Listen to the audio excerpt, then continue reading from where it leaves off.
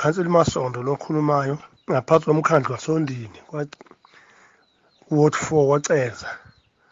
Kunesahlakalo lapha umlungu edilizele khona elinye ilungu nomphakathi umuzi lapha. Kule ndawo abakuyona njengamanje kwakuyindawo kuseduzane kwendawo eyayisiqiwe somlungu.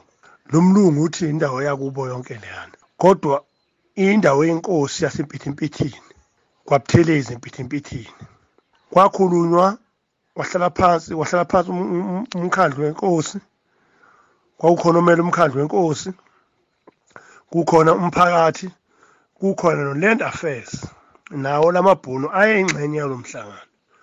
Kuba kukhulunywa leya ndawo ukuthi kwatholakala leya ndawo ukuthi no, indawo yenkosi lo muntu engakha ngokusemthethweni akanankinga.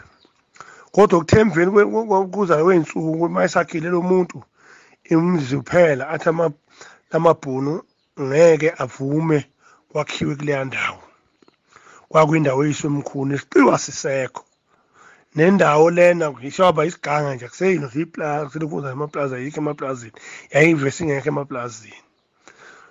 Amabhunu wabhidliza lo muntu abantu nje amanje umphakathi hayi wothi ubuvu umphakathi ngoba kuze kwadubule komunye umuntu nje ethutshwa yiwo amabhunu namaphoyisa kufike sedubula abantu labantu walimala umuntu oyedwa usesibhedlela. Ingakho ngifaka lo daba ukuthi ngicela ngikwelekelele kuzosizwa lo mphakathi. Le ndawo igama lendawo kuthiwa wesigodi Mpumpula eduze kwesitolo sakwaDuvela ngaphansi kwenkosi yaseMpithimpithini iyase Ward 4.